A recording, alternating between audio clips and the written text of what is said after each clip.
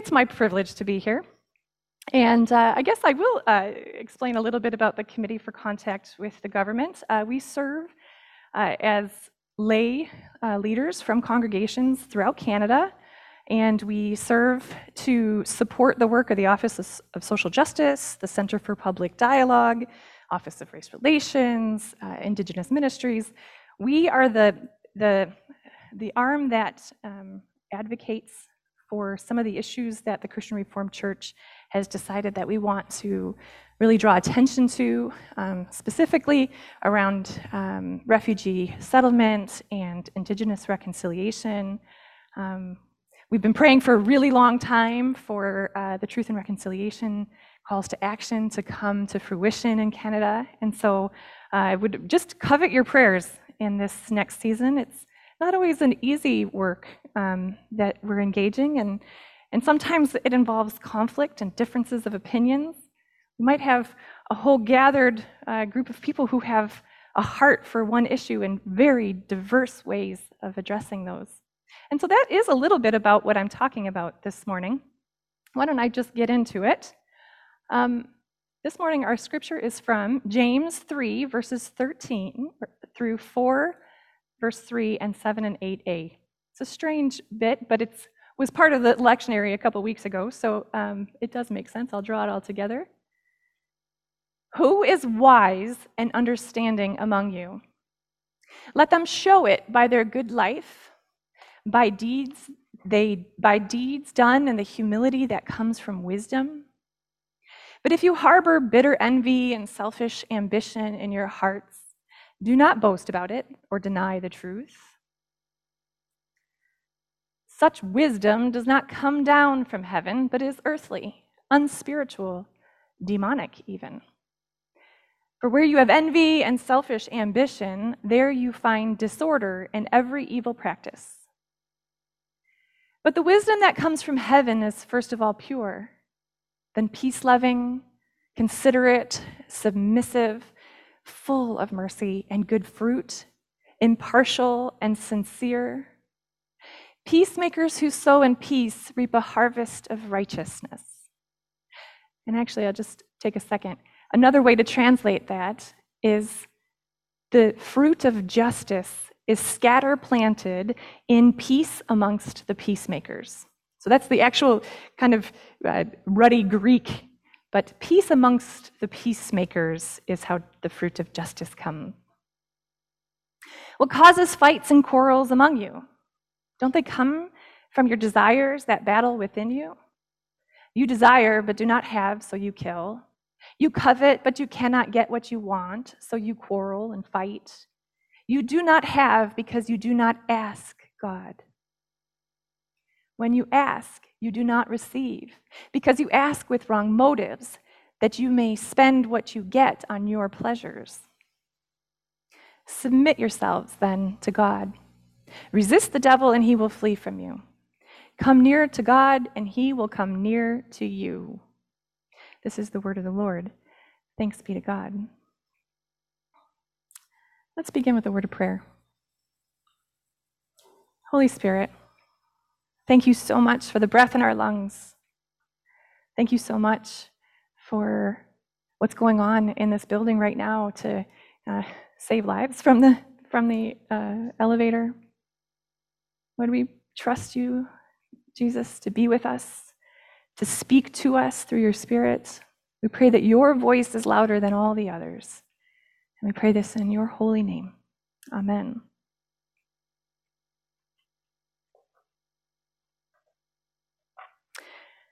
So we have a large magnolia tree in our backyard.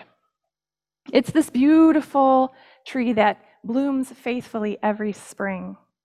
It's the first sign of spring every year. When those buds start coming out, I know that winter's almost over, that summer is coming, that it is true, God is faithful in every season and every day. It's the time where all of a sudden flowers begin to emerge, and they come against the gray sky of winter, when all the other trees haven't even begun to bud, when everything is just sticks and dark. There's these beautiful flowers that emerge with this pop of color of peach and off-white, and it just, in the backdrop of the gray, it just reminds us of God's faithfulness. Except this year, our tree didn't bloom like it normally does. It only had about 25% of the buds. Now, gardeners might say it's because of a frost, but I think it was just because of this illustration that it happened. But the flowers that came were like kind of brown on the end. The colors weren't as bright. There weren't as many. They came and went within 2 days. It was so disappointing because that tree is a ton of work. It leaves about this much foliage on the ground, and it takes forever to clean up because it always drops its leaves after the other trees in our yard. So the very benefit of that tree all throughout the year is this one time, and it was a disappointment. Now, I don't know about you, but for me, in this last little season of COVID, it kind of feels like I'm a tree that hasn't maybe bloomed as fully as normal. Just kind of feels like there's less beauty and bloom in our churches even sometimes these days, as we're kind of forced apart and we're forced to do different things. It feels like maybe there's less fruit. If we think about the church around the world, there are Christians who are fighting one another, who worship the same God, who worship Jesus Christ, and violence foments. They're not bearing fruit, just like that magnolia tree. Our text this morning is to the churches of the Jewish diaspora. They're Jewish Christians throughout. And like this quote by Baruch Spinoza, now he was in the 1600s, so right around the Reformation when people were killing each other in the name of Jesus. And he was a Jewish philosopher who said, "I have often wondered that persons who make boast of professing the Christian religion, namely love, joy, peace, temperance, and charity to all humans or men, should quarrel with such rancorous animosity and display daily towards one another such bitter hatred that this, rather than the virtues which they profess, is the readiest criteria of their faith." Now, if you've ever, looked at a social media post lately on your favorite Christian author, and maybe you've read any of those comments underneath, and you might find some people who think that author is like God himself, and then others who have called him the devil. We worship the same God. And yet, raise your hand if you've experienced animosity, rancorous animosity, in some Christian circles, in some of our conversations as of late. We're not new. This isn't a new thing. This is back in the 1700s, and also back when James was writing to the churches that he was in charge of.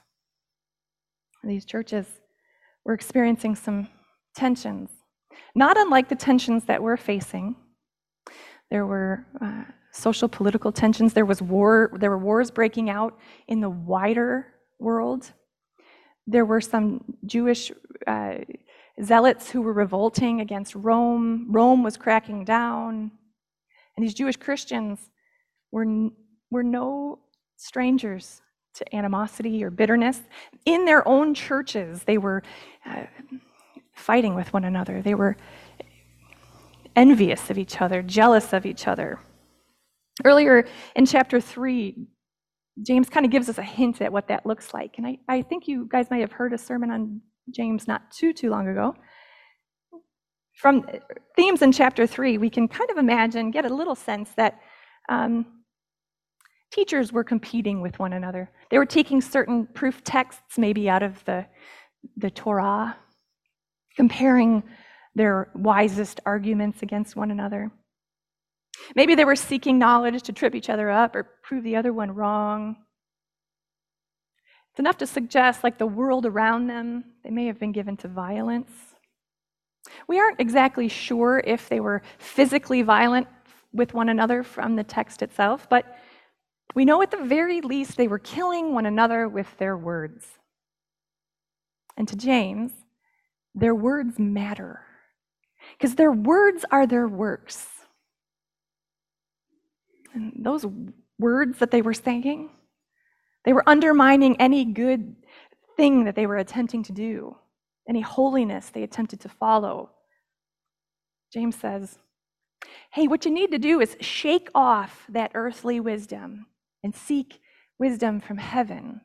Because the earthly wisdom, that's Satan's schemes. The wisdom from heaven is different. James points out exactly what that wisdom from heaven is.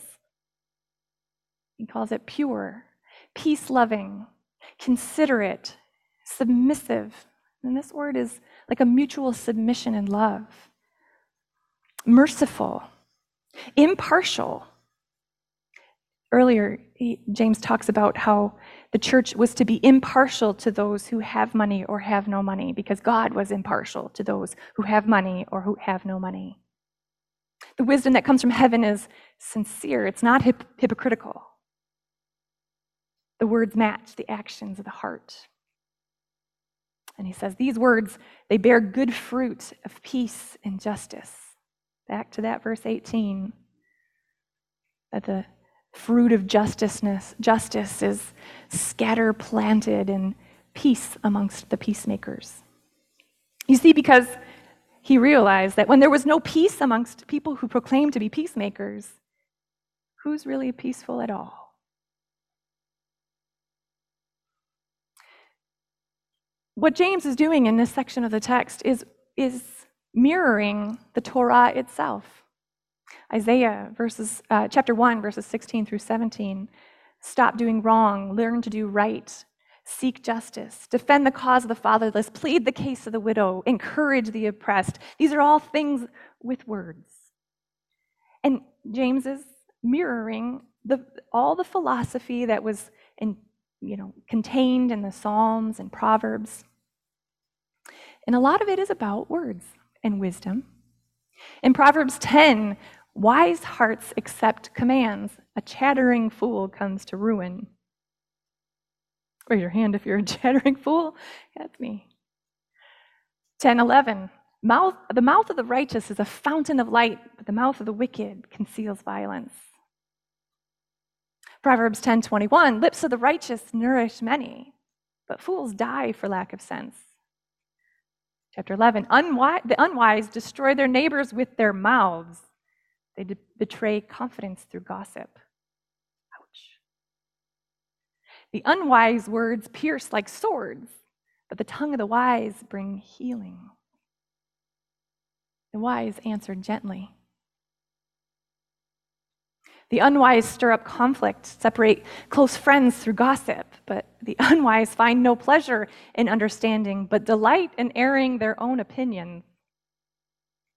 See if we've seen that on social media lately.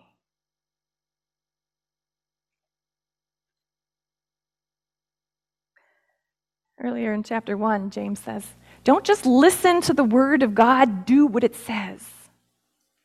In chapter 2, show no favoritism to the wealthy, for mercy triumphs over judgment. And at the end of the day, he's saying true wisdom comes from God. And James reminds them to ask from God, whose heart is for the poor, the widows, and orphans.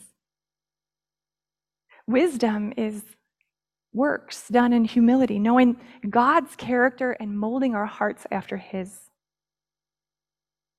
But if we think about conventional wisdom today, what do we consider earthly wisdom here in Canada? I suppose if you ask a young person, they might say somebody who has seen a lot more of the world. They're not wise as a young person. And if you ask an older person, they might say they've seen too much of the world. They're not wise as an old person. But what is this idea of conventional wisdom, earthly wisdom? You might think of a professor who stays up to date on the latest research, or maybe a successful business owner who has made a lot of important work in the economy and who has a proven track record. We might think of a politician, someone who is familiar with a variety of cultures, or someone who is versed in good governance and social order. You might think of them as wise, though I would say a lot of people would say less so these days. But most often, conventional wisdom is based on survival of the fittest, if we think about it. The one who's considered wisest is the last one standing, even if it means they've gotten there through unhealthy competition or unholy desires. And sometimes we can see this in the church today. Sometimes we base wisdom on earthly means. Whoever's the most successful economically. We hear those terms, butts in the seats. Or the ones on the other end who have not, changed their ways to meet the needs of the community, that they've held firm in their traditions.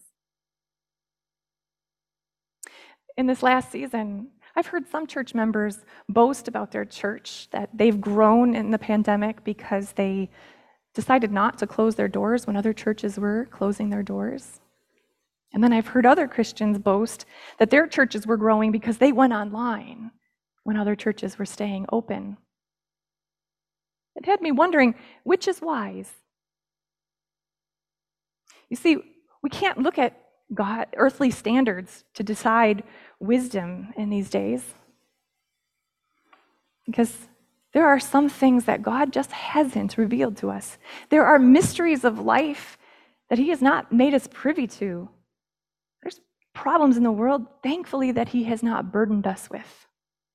And so we need His wisdom to figure out next steps, to determine how to bring people together who are so seemingly diametrically opposed to one another. And it's simply not enough to look at wisdom in the world's terms. We must seek God. We need to discern what is wise, because we have a lot of big issues that we're facing. Big issues like climate change, Indigenous reconciliation, racism, human sexuality debates. All of these problems are so complex because they involve the human condition. The only way we're going to get through them and be together and be united in the name of Jesus Christ is for God's wisdom to reign. In her book on becoming wise, I read this book by Krista Tippett, and I thought, okay, in this book, I'm going to learn how to become wise.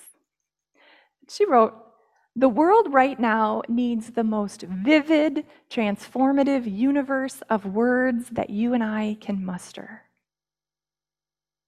Now, I would add to that quote, that you and I can hear from the Holy Spirit.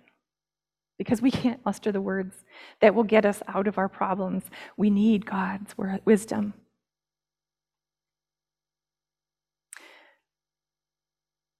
Her book was written before the pandemic, before family divisions started to erode relationships, before church debates. We need the most vivid, transformative universe of words that only the divine can provide. And God, through His grace, He promised that early church His wisdom just by asking for it with a selfless heart. He was inviting His church to words that bring about peace, words that would encourage the downtrodden or defend the cause and plead the case. Their words are works. And God intends for His gathered people to compete not for His affections. He intends for His gathered people to live secure in His impartial love for every single one of them.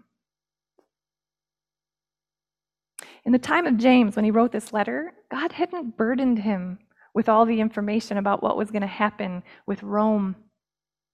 He didn't have any idea that that network of churches would spend 2,000 years bickering and arguing and debating theological issues. He had no idea that God would all work it out somehow and we would still be gathered together here today. What James did know, however, was the character of God, because he saw it in Jesus Christ. And Jesus used his words to proclaim good news to the poor, freedom to the prisoners, and recovery of sight to the blind. He used his words to set the oppressed free and to proclaim the year of the Lord's favor and look for. And then he breathed his last words. Jesus said, "Forgive them." And he did the very one work through words that brought us all together. The Father, through Jesus, offers his people then and today the free invitation to ask him for wisdom, and promises us that as we draw near to him, he's going to draw near to us. He's going to show his favor upon us. All we have to do is ask. In our work with the Committee for Contact with Government, sometimes we're privy to debates between Christians. Sometimes we hear Christians who have different opinions about how things should be done or whether we should be talking about a topic, or not everyone is always united on a topic. And I remember there was one particular colleague that we just didn't see eye to eye. We saw the world in a different way from one another. And we tried to work it out. We tried to figure, we tried to do the things that you do to reconcile. You go for walks, you have dinner at each other's houses. And for months, I tried it on my own. And finally, I went to my mentor and I said, I don't know what else to do. And my mentor said, what did Jesus say about it? And I realized I had never asked. I had spent so much time trying to figure out how this peacemaking thing really worked. I had never thought to seek the wisdom that is available 100% of the time. When I finally approached the Lord and I finally asked in prayer, I learned it wasn't about me at all. These were bigger issues, and this way of being in relationship with one another and loving one another, and yet also having differences of opinion, was something I was just going to have to get used to. Something remarkable happened to that magnolia tree. In the heat of August, the sweltering humidex, you remember that period of time where it was so hot outside, we wanted to peel our skin off. It was so hot. That tree began to bloom. I'll show you a picture. Like never before. Now, normally the tree would bloom maybe by May, maybe the latest in June, but this was at the end of August into September. It started to bloom. And this time I could see these flowers behind a green foliage. Normally there's no green leaves behind it. And now I could see the flowers individually, so beautiful, like I could never before. I could appreciate them. And I couldn't have appreciated them this way behind the blue sky of summer, like I would have in the spring behind the gray sky of winter.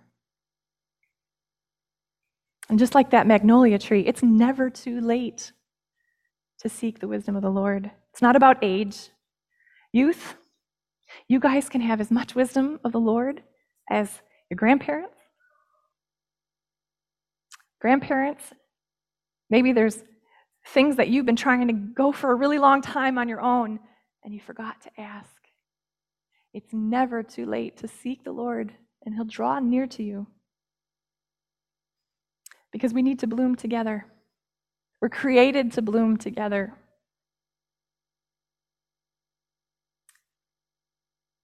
Godly wisdom brings about peace. And He invites us to cast our anxieties on Him because He actually cares.